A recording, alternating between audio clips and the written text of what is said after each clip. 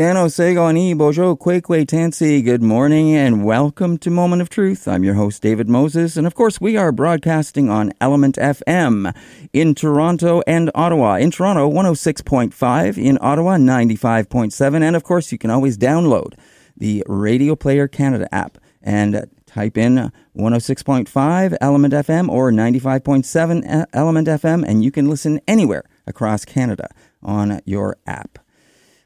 And welcome to the show for this morning. I would also like to welcome our guest today. And our guest is Michael Ayton. He's the Toronto City Councillor for Ward 11, that's University and Rosedale.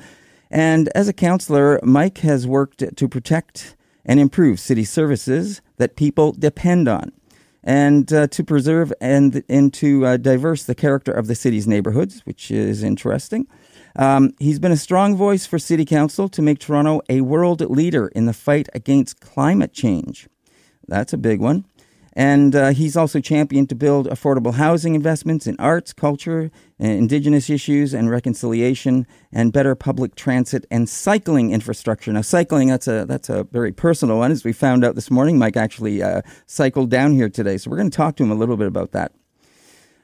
He's also been involved with a number of initiatives, the Toronto's Home Energy Loan Program, funding energy efficiency and renewable energy projects. Now, that's interesting because Mike, before he actually joined council, Mike worked at the Environmental Defense.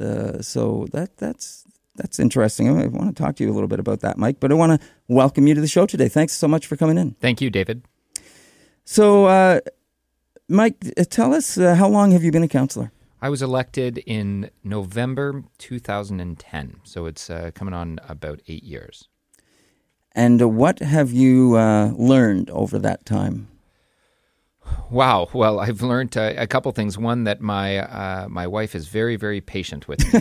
Okay. I've also had 2 kids in that time. Okay, and, congratulations. And thank you very much. I have found that one of the major lessons has been the greatest policy idea you can have doesn't mean anything unless you have a community to back it up. Unless you are coming and demonstrating political power by showing where the roots of that support lie. And so for things like the Home Energy Loan Program, we spent a year just demonstrating that there was support from the business community, from the environmental community, and as well as from other segments of Toronto society. And far too often, someone will walk into my office and have a great idea, and I'll say, I want to take that forward with you. But first, you got to go out and you got to sell it to the public, because I can't show up at City Council with a great policy idea and nothing else. And it really, I think, demonstrates that the roots of power on the municipal level are grassroots. Like, this is where we gain power, and it's far easier to mobilize on the municipal level, which is what makes it so exciting, and how we can actually get more done at the municipal level of government than at other levels of government. How does that voice at the municipal level affect levels up the ladder? If you look at the provincial or the federal level. Well, I think municipalities have often been leaders on issues. If it was the AIDS epidemic of the 80s in Toronto, or the city of Hudson, Quebec, in fact, was the first to put through a cosmetic pesticides ban. And it was on shaky ground, mind you, on very shaky ground, that a municipality could say, could pretty much ban the use of cosmetic pesticides. But that led to a provincial-wide ban, and many more across the country over time. And I think part of it is we're far closer to where decisions are made on the community level. We're the community. We meet regularly with our community associations, with our business improvement areas. We meet regularly on any range of topic, and it's just a far more accessible and direct relationship between elected officials and the community that they serve. And I think it means that it's easier to mobilize support, and in fact, easier for experts or just really interesting people and ideas to move forward is on the municipal level. And it's not just in Canada or in Toronto, Ontario, and Ottawa. It's across North America that municipalities are leading the way to fight climate change, leading the way to fight racism in our cities and in our countries, and leading the way to provide social services to those most in need. That is really we're the ones driving other levels of government to really take action. I think we have a bit of an example of that, even maybe on the somewhat international, when you hear about the United States pulling out of the Climate Accord, and you hear about cities and you hear about states that are saying we're going ahead with this anyway and we're going to continue to work with people on this stuff. You hear about those. Well, I wish our province was doing the same. Unfortunately, they're one of the actors that are withdrawing from the generally conceived doctrine that we should put a price on carbon. Right. But you're right. It's then municipalities stepping in to fill that void and to fill that leadership. And we're actually the ones that are going to be really impacted by climate change because of our infrastructure. Because we rebuild the roads when they erode away. We need to manage that stormwater coming off all of those concrete surfaces as a result of more intense and the frequency of intense rainstorms. So we're the ones that actually will pay for climate change, and so it's no surprise that we're the ones that are saying you got to deal with it now.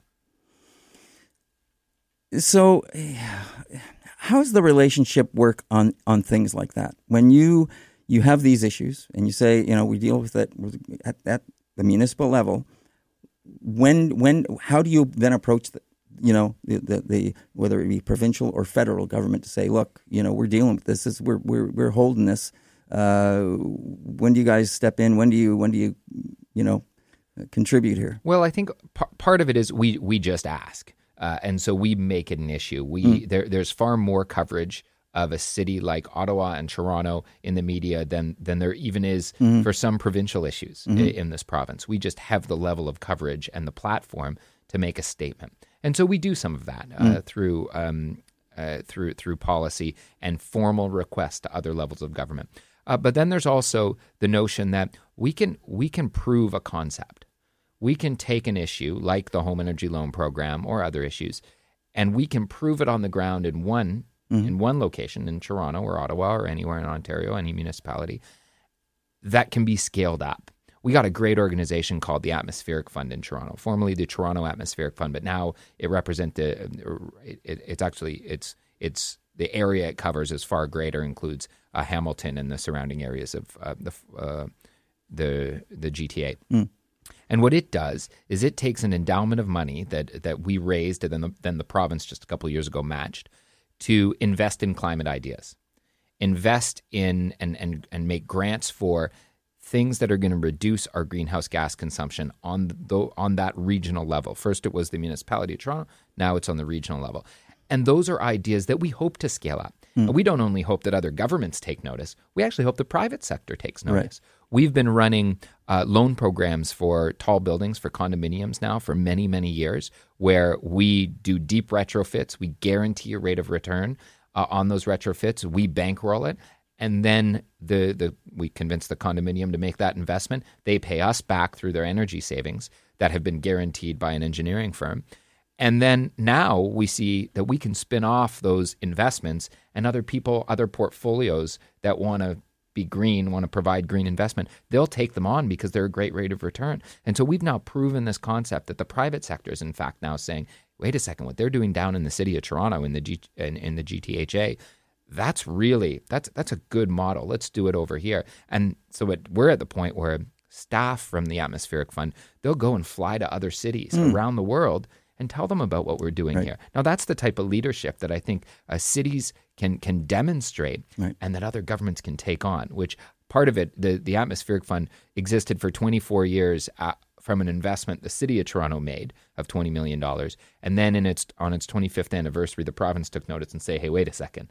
We're going to give you another $20 million so that you can do this on a grander scale. And we've been that work continues, and we hope to scale it up even more so it can be across the country. I'm glad you mentioned the idea of cities going to other municipalities and speaking and having relationships with them and how they can look. Is that something that happens often within municipalities? Well, there is. I've just recently left the board, but I was a member of the the Federation of Canadian Municipalities for the last 7 years. And this is members of council and senior city staff across the country. They get to get both large municipality and very, very small. And they get together and talk about important issues that they face in their communities and about a common message we need to send to Ottawa. We don't talk about provincial issues as much, but what's that common message we need to send to Ottawa to address things like climate change, like infrastructure and roads, like telecommunication services? We need an advocate in Ottawa. We have it through our association. Now, individual relationships, I think, are far less common, but a lot of them are relationships that I've made at FCM, at this Federation of Canadian Municipalities, that now I can call up a member of council across the country and municipalities large and small and say, hey, remember we shared dinner at that event, or we sat around a conference table at that event. Can we talk about this other issue? And then there's been some issues that we've been able to get national efforts behind just because of some of those personal relationships that we've been able to make when you're meeting people and leaders from other cities.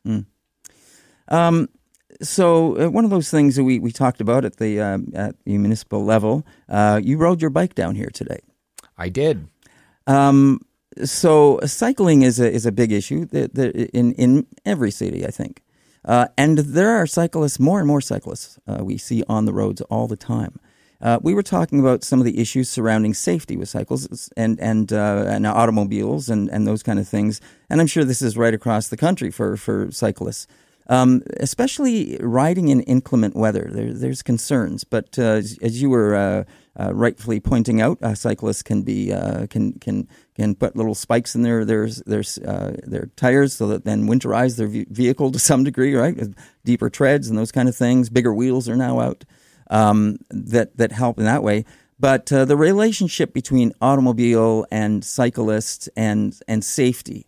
Awareness, I think, is something we were talking about in that regard to help keep everybody safe on the roads. And we were talking about how there's probably a need for greater education in terms of awareness, maybe on both levels, maybe it's from both automobile as well as cyclists, to keep people safe. Well, you see, I grew up on the back of a bike in Toronto. Before there were bike lanes, I think the only bike lane you've got right out here is the Martin Goodman Trail. And so I felt quite comfortable growing up. And then when I became an adult, not owning a car and just riding a bike, I just think I do it for a number of reasons. One is I don't need a car for my work. Right. And if I did, this might be a very different conversation. Sure. However, my partner comes from rural Ontario. And she doesn't love being on a bike in the big city. She likes cycling, doesn't love biking through traffic. And there's a lot of people out there. Consistently, what we see and what we hear from polling is that more people would choose to bike if there was safe infrastructure. Sure. So first we have the issue of building safe infrastructure and maintaining it. So making sure it's cleared of snow and ice in the wintertime, or at least when we can. And it's protected enough that there's not people parking in it. So there's one piece there that we need to resolve in order to make people feel more comfortable getting out of the road. And it's not going to be for everyone. So it doesn't mean that it's the only form of transportation we'll have in the city. Right. And so as we build bike lanes, we need to make sure that we're addressing issues of conflicts between bikes and cars, as well as bikes and pedestrians. And so when you look at some of the projects that we have in the city, we've actually, in Toronto, we've moved a little bit more slowly around the major interventions, just trying to ensure that we're proving the concept as we're going along. And so the Bloor Street bike lane, the Richmond Adelaide Street cycle tracks, these are things that were proposed as pilot projects, but have very quickly become extremely popular. And one is because it's getting really difficult to move around the city. Whether you're in a car or you're on public transit, it's getting really busy. And it's good that we're building dense urban core in the city. Like that's what we should be doing to protect the area around the city, the green belt and the green spaces that exist outside of the core, rather than our city growing through sprawl. But we're going to need to figure out how to get people around. Yeah. And so we really do, if by building safe infrastructure, by getting the education right, which is I think another piece to all this, is we really need to focus on ensuring that drivers, cyclists, and pedestrians know the rules of the road. And so they're not putting their own lives at risk and or worse off, the lives of others. And so we need a strong campaign to get people to start understanding it can't only be about your convenience and the speed that you're getting home. Right. It needs to be about the safety of you and everyone around you. And so we've passed motions, in addition to building the infrastructure, to ask other levels of government who have more control over the curriculum of schools to put it in elementary school education and put it in driving education. Because in my view, you got to hit them early, you got to hit them often. We've got to ingrain these things. Things like recycling. That didn't happen by chance. It wasn't a public education campaign that just had posters up. Right. We got kids to police the household. That was an amazing move in the 80s and early 90s. I was part of that. I was part of that generation. We were actually, my first protest was down here, just down the road from where we're sitting right now, to close a municipal incinerator and start a recycling program in Toronto. I must have been 7 or 8 years old with my dad. And the reality is it's going to take a generational shift. It's going to take that level of commitment and focusing on the next generation to make that shift possible. Well, I guess the challenge is that generational shift going to be fast enough acting in terms of preventing our downfall as a society and as a world by the amount of pollution and things that we are now creating. Well, we've put ourselves in this position now, and certainly I hope that it's our generation that sets the table for the next one to really make the big move that we need. We need to start that. So I'd like to talk to you a little bit about a recent victory you had that apparently was a number. Actually, before I go there, I just wanted to mention, as you were talking, I was thinking about, and you were talking about getting around safely. Ottawa has a great system set up, of course, that helps maneuver vehicles around, because they have their bus system that has basically its own roads for a big area that allows the buses to move around freely, and I think that helps a lot in terms of freeing up the roads and making it safer for people. Well, certainly everyone wants a subway. Everyone wants a subway to their front door. But the reality is, A, it's unaffordable, and B, there's huge carbon invested in a subway that we don't talk about often, because everyone thinks it's all sunshine and roses when it comes to public transit and subways. But in reality, the carbon footprint of a subway is so much more than the footprint of other means of transportation. But why is that? Well, it's just the amount of concrete that goes into pouring, the amount of work that goes into creating it. Sure. You can move lots of people in it. Yep. So in some cases, it might balance out as being a good investment over time. But if you're not functioning at that level of capacity for even the first week, you're making a carbon an investment in carbon that might not pay itself off in the end. So if you look at surface rail, there's immediately a huge decrease in the amount of carbon that goes into it. And often we overlook, or maybe we neglect the workhorse of our transit fleet, and that's the bus system, right? Like, buses can go places that other vehicles can't. They can make short turns. They can be activated immediately. They can avoid accidents. Like, there's a lot can be said about a good functional bus network, and we're probably going to have to make more investments in buses over the coming years. Of course, ones with alternative fuel sources. We're already moving in that direction. Right. But we're going to need to make those investments in those pieces of infrastructure, because you can't build other forms of public transit fast enough. Right.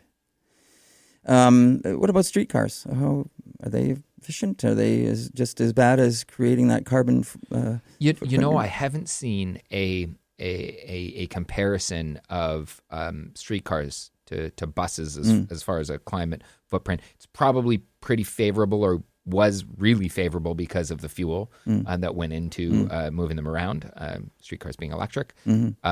The comparison is probably pretty favorable too, compared to subway, underground tunneling. When you start building longer streetcars with these LRTs that will have functional on Eglinton soon, that are in a public right-of-way, so that there's not a lot of starting and stopping, I think you'll probably find that they're probably a pretty good investment from both a financial point of view as well as a greenhouse gas point of view, simply because their fuel sources is fairly beneficial. And there's not a lot that takes not a lot goes into building the infrastructure that they need to get around the city. The tracks, sure, and need to be replaced and fixed. But by comparison to subways, I think there's a pretty big difference. Right. Okay. Well, we do have to take a pause and take this break, but we will be right back on Moment of Truth and Element FM, speaking with Mike Layton, Councillor for Toronto.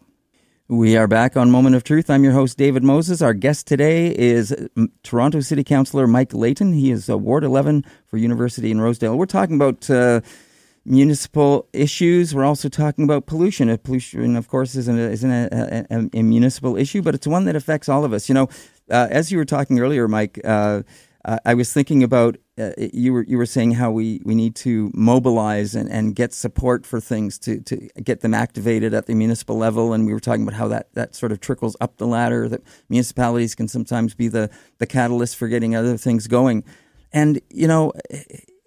The one thing that keeps coming back to me about any issue that is affecting us on a global scale, whether it be a municipal party or whether it be provincial or whether it's a federal person who brings this forward, if it's something that is of benefit, when there's pushback, I sometimes scratch my head because I think we sometimes use our associations as a means of deflecting things. And what I mean by that is we are all human beings. We are all human beings. We all breathe. We all need water. We need safe places to live.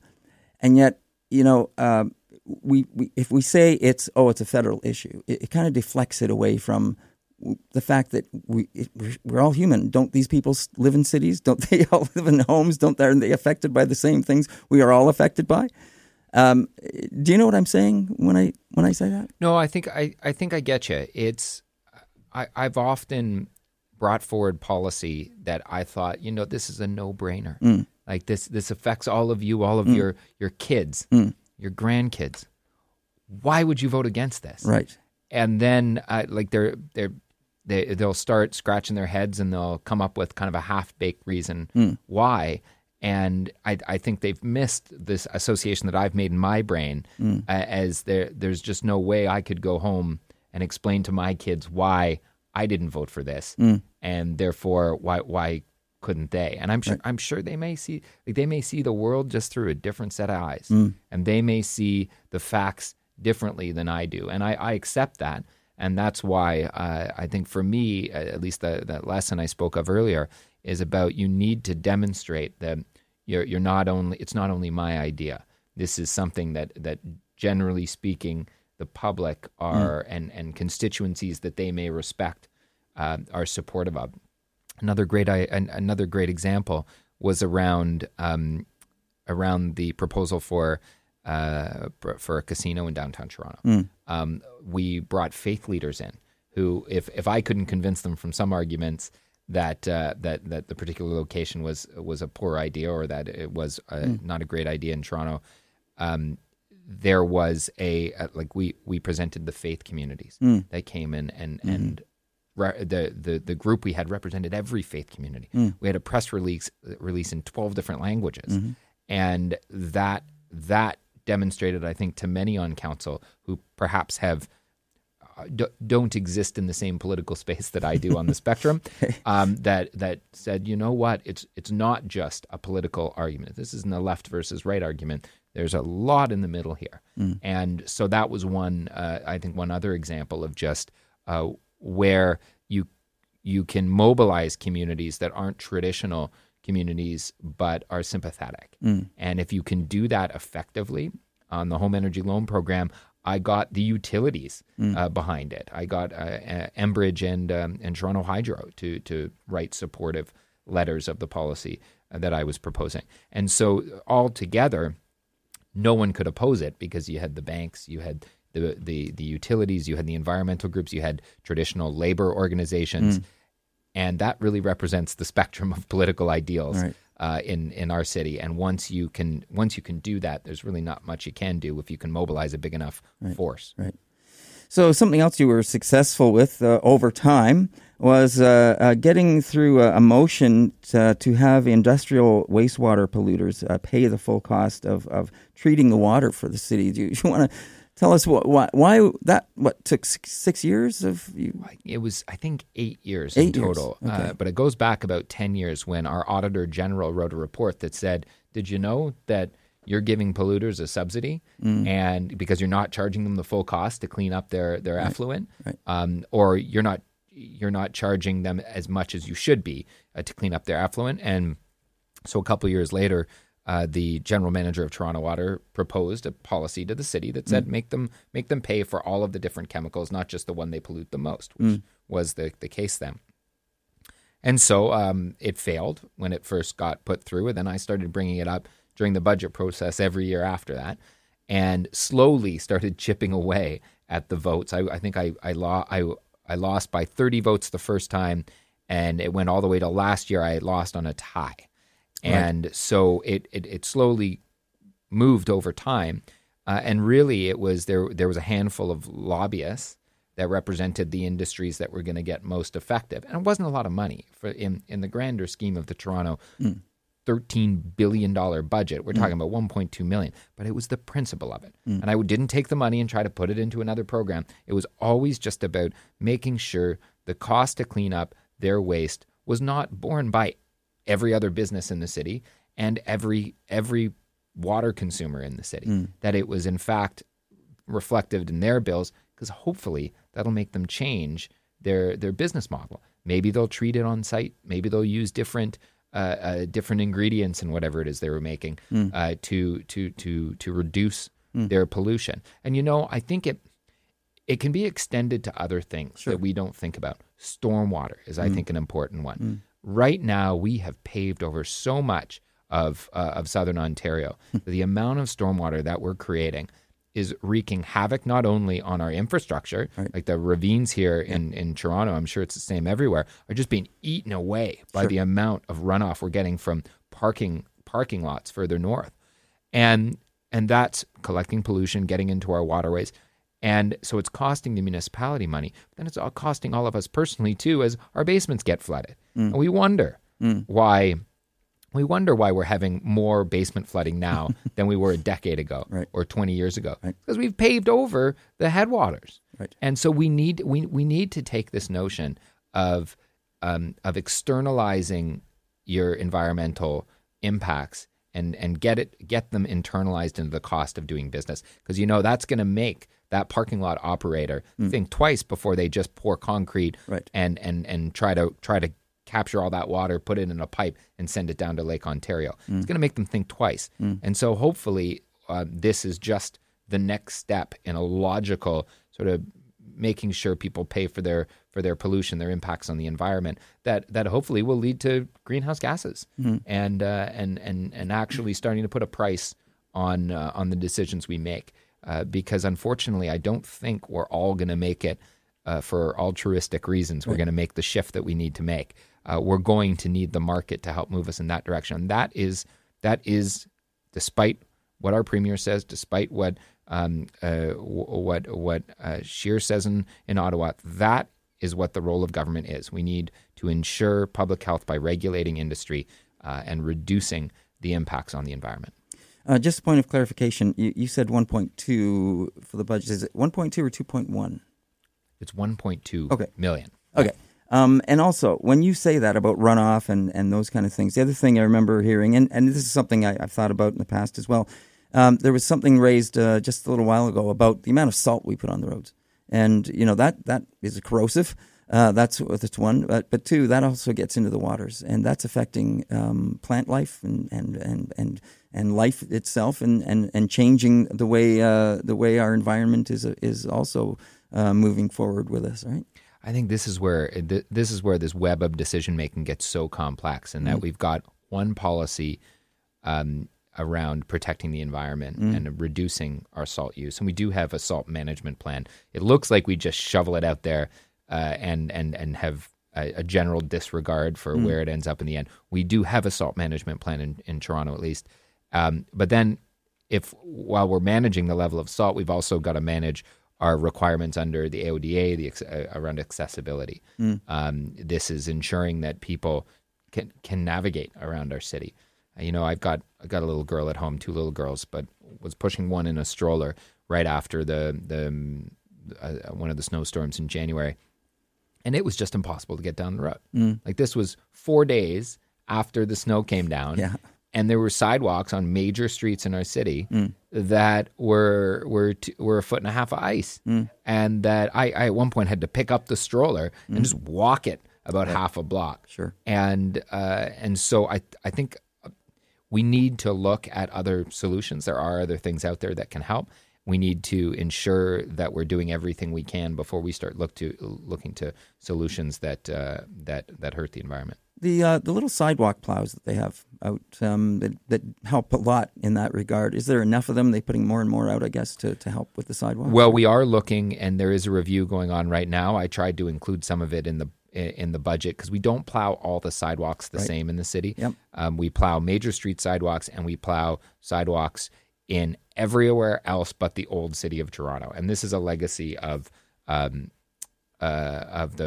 amalgamation of the municipalities. And that is one level of service we don't quite have downtown, despite the fact that we have more people walking on those same sidewalks. Part of it is technical. It's difficult to there's far more incursions into the city's right of way. People putting stuff on their lawn, building retaining walls, putting planting, and then there's also street parking, which is a bit of a problem. There's not a lot of places to put the snow, and we're not always going to be able to get everything mechanically cleared for us. There will always be that need for the slogan "Be kind, be nice, clear your eyes." Right, of course. But we should make sure that we're using those mechanical methods as much as we can, because it really does get us to a standard that everyone can get around our city. And so if you got that neighbor down your street that just won't clear, this will make sure that at least it gets a once over in the really busy snowstorms. Yeah. The problem, though, it gets back to your comment about salt. A lot of what the city will probably have to do is preventative, and that'll mean putting salt down in far larger quantities than what we want from an environmental point of view. So there's a trade-off there, that it might be more convenient if the city goes by and plows it, then puts an inch of salt down. It might be more convenient than you going out and waking up and having to go out for 20 minutes and shovel your sidewalk. But there are environmental benefits to that. Yeah, absolutely. So let's talk about, we talked about this budget. Congratulations on that, finally getting that through. Thank you. And I guess there was a few comments around that about some jokes being raised that you finally got this done as well after. But, I guess my question is, why the resistance? Well, it was a handful of councillors, or a handful of lobbyists that were really effective at representing the businesses that they do, these large, we're talking a handful of large manufacturers, that were able to convince some councillors that these businesses would leave Toronto if they if we made them pay for the full cost of pollution. 1 year, we asked for commission to study, probably spent $100,000 on the study. Commissioned a study to say, how competitive are we when you put all of our utility and taxes together? And so we did. And you know what? We performed very, very well compared to other municipalities in the GTA and compared to actually other municipalities across Canada and across North America. When you compare the cost, when you add up the cost of taxes, property taxes, the cost of utilities, when you add in all the other costs that are factored in, we actually do extremely well. And so I had to put it back to the to council every year after that and said, you can't say that these businesses are going to leave and that this will make us not competitive because we're already extremely competitive and this isn't a lot of money. Right. Speaking of taxes, there's going to be a slight increase, I understand, in people's taxes. There is. I, in fact, voted for a greater increase. And I'll explain it. I'll explain it to you this way. We have been through now, in my time at least, 8 years, and this will be the 9th, 9 years of either 0% increases or increases at the rate of inflation. And unfortunately, our costs are going up greater than the rate of inflation. Our state of good repair so the backlog of state of good repair has increased. So we're worse off now than we were at the beginning of the 8 years, and that's not a good place to be. I don't want to pass these problems on to the next city council. Right. I think that we have a duty as being good financial stewards, as well as environmental ones, but financial stewards, to leave the books a little bit better off. And unfortunately, we're not willing to, or fortunately, I don't think we deserve less service. I think we should improve our city services. And to do that, we're going to need to pay for it. Right. And so I proposed a higher tax rate to limit the impact and eliminate the need for a fare increase on public transit. And then I moved a motion, because that was voted down, to implement a vehicle registration fee, which we used to have as a city. It's the only other way we have really of raising revenue. The municipal land transfer tax, which we also levy, that has and I now heard that has gone down. And that was part of the declined, reason. and we're depending more on that than we ever have before.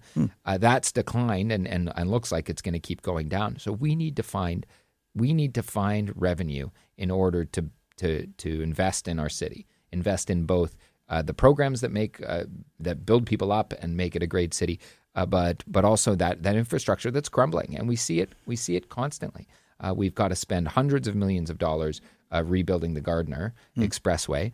We have no money to build the much needed downtown relief subway line. Zero. Like, we're spending, sure, a couple $100 million on planning it. But we don't have the $4, $5, maybe $6 billion we'll need to build it, and we have no space to borrow it. So if we don't start raising revenue now, we're not going to be able to make the investments that will bring this city forward in the future. And I'm really worried about that, because I don't want to just abdicate my responsibility and hand it over to the next city council and leave them in a worse place. We have to take a break in a couple of minutes, but before we do that, and I want to move on to a couple of other things. Is there anything else you can think of that's pertinent to mention about what's happening right now at City Council, or something that's coming up down the pipes that people should be aware of? Well, I think one very interesting point that I've been involved with since 2011 is the new Indigenous Affairs Office. Yeah. We, as part of last year's budget, allocated about $500,000 to hiring more staff and to create an office that would advance our priorities as a city that we have in the space of Indigenous issues, and as well as to figure out a way to break down the silos that we form in institutions like a large corporate municipality. And so figuring out what it's taken a little while to figure out how that would work, but now that office has staffed up, they have their full staff complement, or almost full staff complement, in place. It's really exciting to see where we can make progress on things like Aboriginal employment in the city of Toronto, which we've had a strategy for a couple years, but we really haven't done and achieved all that we wanted to. About forming partnerships with organizations serving Indigenous people in the city. I meet with them regularly as part of the Aboriginal Affairs Committee, but we haven't sort of knit together their objectives as organizations, our power as a city, and our ability to support them, and then finally achieving our the calls to action under the Truth and Reconciliation Commission. This was a commitment the city has made. We've only made small progress on, but we fought year over year to get this office formed, so that that team can start ensuring that we're meeting our objectives under all of those areas. So you mentioned the two things I wanted to talk about as we came back off the break, but that's okay. You gave us this introduction to them.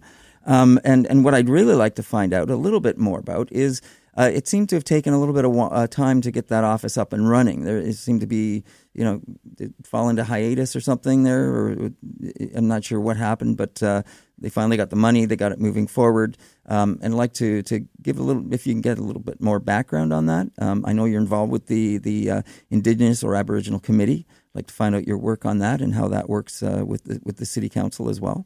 But we do need to take a break, and it looks like it's a good time to do that. So we will be right back on Moment of Truth and Element FM right after this. And we're back on Moment of Truth and Element FM. I'm your host, David Moses. You're listening to 106.5 in Toronto and 95.7 in Ottawa.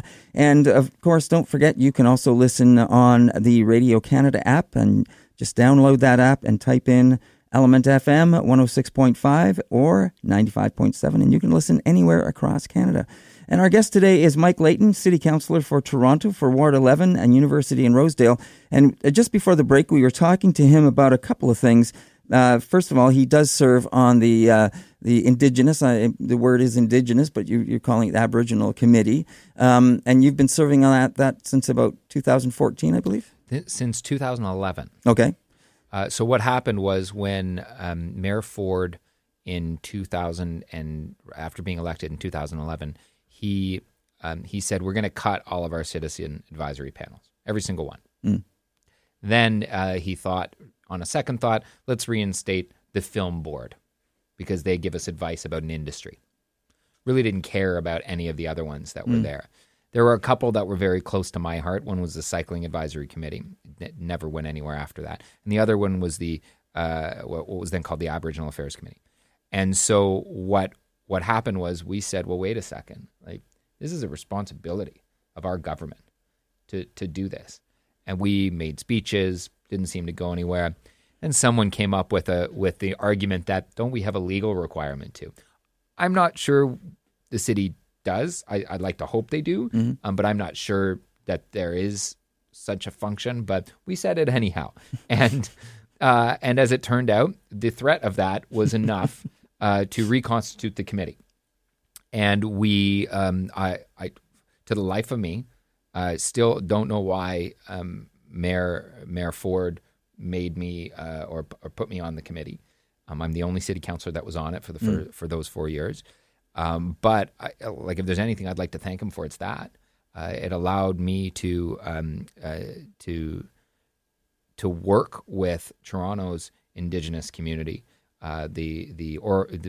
Typically the committee was made up of executive directors or alternates for Indigenous organizations run by Indigenous people serving the Indigenous community, and so just in the Toronto area. It also included a representative of the Mississaugas of the Credit. And so we met regularly for 4 years in that first term of council, where we were tasked with helping put some action plans together around something called the Statement of Commitment to Aboriginal People, which was passed in 2010 before the election. So there were these very vague goals, and we were supposed to try to make them actionable in some way. So things like increasing the number of Indigenous people working for the city of Toronto. We didn't even know how many did. And so we then had to go through a process of determining how do we determine how many people who identify as Indigenous are working for the city of Toronto, and then how do we increase that number? And we've done half decently in that regard. We're still not where we need to be, but we have increased that number. We found out what it was and then increased it. It's quite low, I understand. It about was 8. It was very low, and I'm sure the number is not what we would like to see, but it's moving, and I think that's the big. That's the driver here. Are we moving on some of these issues? We declared the Year of Truth and Reconciliation just after Vancouver did. This was in 2013, 2014, kind of overlapped 2 years, and then took on the calls to action from the Truth and Reconciliation Commission when they were published. Not all of them have to do with municipalities, but there are several that do. Things like investing in sport. We were part of ensuring that the Indigenous Games that were hosted in Toronto were a success by offering up our facilities, some expertise, and the like. We've worked with organizations around service to Indigenous people living in Toronto, so that they have specific services that are geared to and cater to needs of a variety of different sub-communities within the Indigenous community as a whole. We've also worked with with Council Fire around this structure that would be at Nathan Phillips Square, recognizing the residential schools and the people and survivors that are still living in the city. And so we did make some progress. I got to thank Mayor Tory, because he in 2014 allowed me to continue my participation on the committee. And you're a co-chair or a co on that committee. It started off as I was appointed chair by council. I found it pretty rich that the city of Toronto, which is predominantly white Anglos, would be so presumptuous as to appoint the chair. And so what we did was we went back and changed the bylaws so that it was the committee appointed co-chairs, and I've served as a co-chair with members of the Indigenous community for the past 5 years. Yeah. I hope to continue that role. There's so much exciting stuff going on around Indigenous business districts, around the Indigenous Affairs Office, around movement on the file with Council Fire towards the actual building of this structure. We have celebrated its potential. We have a space for it right in front of City Hall. It will be gorgeous. We just need to figure out how to fund the project now, which we should be able to get there. But I want to be a part of that. It's something that has hit close to home for me and been one of my sources of great pride and joy in my work at City Council. What would you say your knowledge of Indigenous issues or Indigenous people or the like was prior to getting into this position? Prior to, I would have said it was quite low. I had worked, when I was at Environmental Defense, I had worked a little bit with some organizations out in Sarnia around chemical exposure, as well as some work with organizations in the north around renewable energy projects. And trying to get Indigenous people involved in the employment side and investment side of these large scale renewable projects. But I would have said my intimate knowledge would have been quite low. Through the city's exploration in Truth and Reconciliation, as well as simply participating in the number of Indigenous events that I've had the privilege of participating in, and the conversations I've had to have, I think that's increased. But I certainly wouldn't say that it's well formed. I would like to keep doing this work so that I can learn more, and not just sitting in a classroom.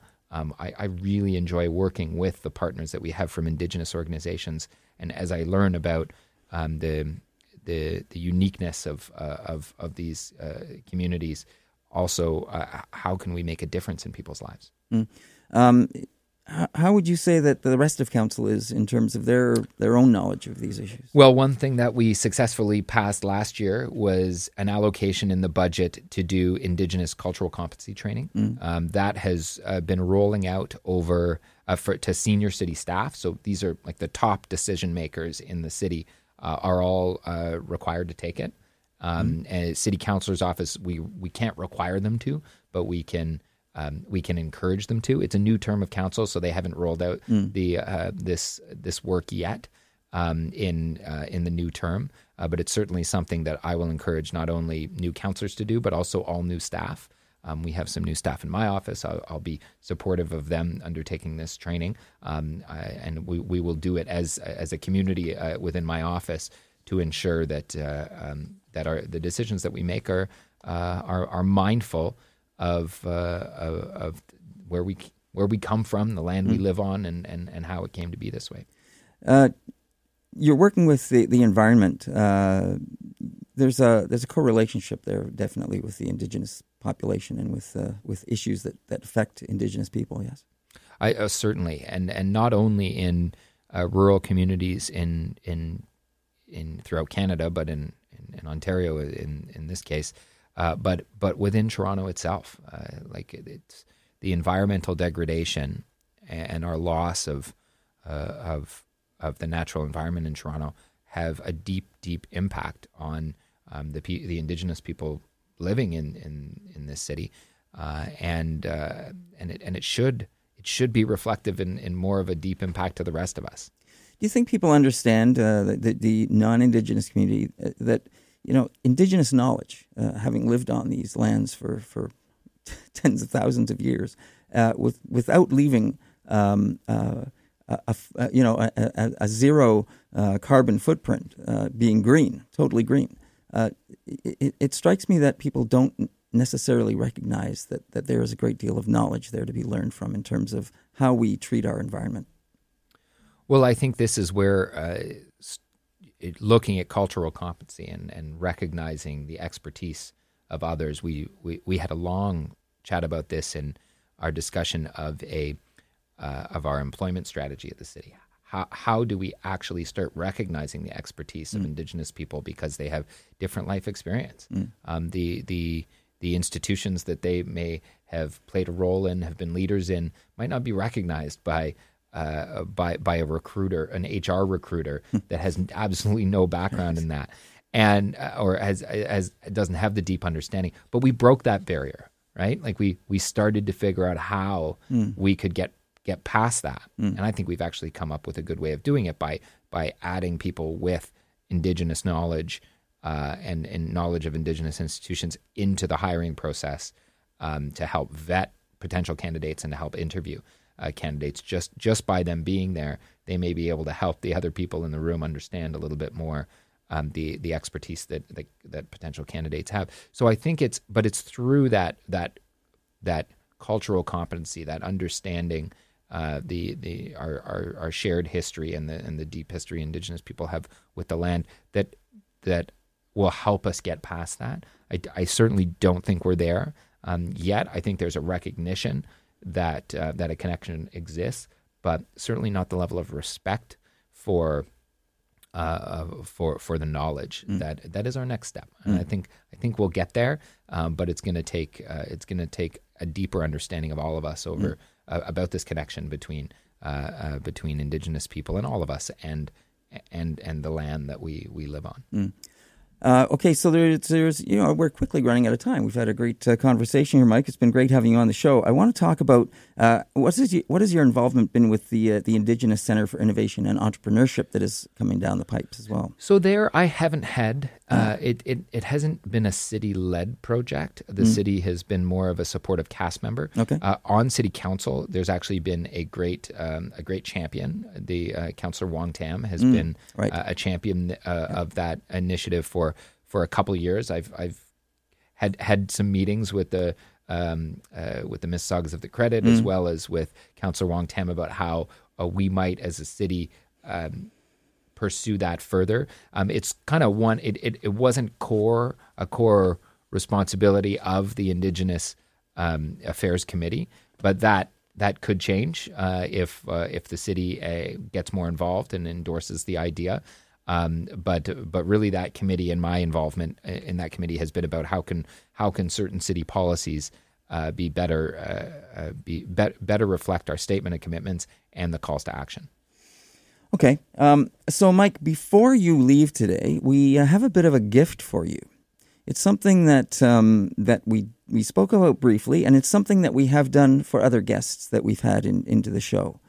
And we talked about the Indigenous Atlas that I mentioned to you earlier, and I asked you if you were familiar with it. We would actually like to give you a copy of the 4-volume set, which, of course, is in conjunction with Kids Can Press and Canadian Geographic. And Kids Can Press are located right here in our building. We had the pleasure of being involved with them with launching this atlas right here. And we'd like to give you a copy that you could take back to your office and share with your colleagues. And, this 4-volume set is wonderful. And I'll tell you a little bit about it. The Indigenous Peoples Atlas of Canada was created in response to the Truth and Reconciliation Commission's call to actions, which cites the development of culturally appropriate criteria for Indigenous students as a top priority. Lack of appropriate education and financial resources for Canada's Indigenous students has long been deemed a contributing factor to the marginalization of Indigenous communities. The Indigenous Peoples Atlas of Canada includes a 4-volume set, as I mentioned, And there's an online interactive atlas, which is accompanying the app. There's a giant floor map. If you haven't seen this, you can go online and see it. It's a massive, probably about 40-foot square. It fills up an entire room, and you can actually walk right across it. And the interesting thing about this, which I'm sure you'll see in the atlas as well, is that there are no provincial barriers. All of the provincial barriers have been taken down, and you see Canada as a nation, Turtle Island, as it's referred to. And you'll see what this country looks like without those barriers. And you see all the indigenous communities, the territories is what's put there, and the treaty territories and those kind of things. So it's a wonderful resource, and we'd like to give that to you so you can take it back and learn and share it with your people in your office. And I hope that you put it to good use. Well, thank you so much. It's beautiful. So, so there is that. And you also have this little map book that I want to give that to you as well, and you can have a look at that. And Mike, I'll give you a chance to just say we're quickly coming to an end again. We want to maybe just go out on a song, one of your choices, by the way.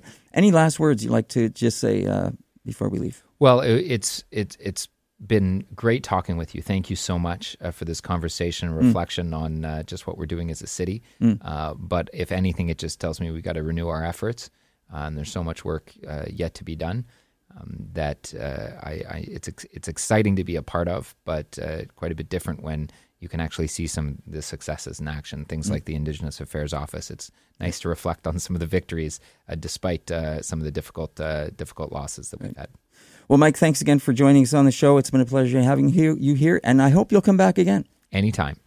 Okay, so let's go out with this choice of song by Mike. It's by A Tribe Called Red, Stadium Powwow. Thanks for listening. I'm David Moses, your host. Look forward to seeing you here again on Moment of Truth and Element FM.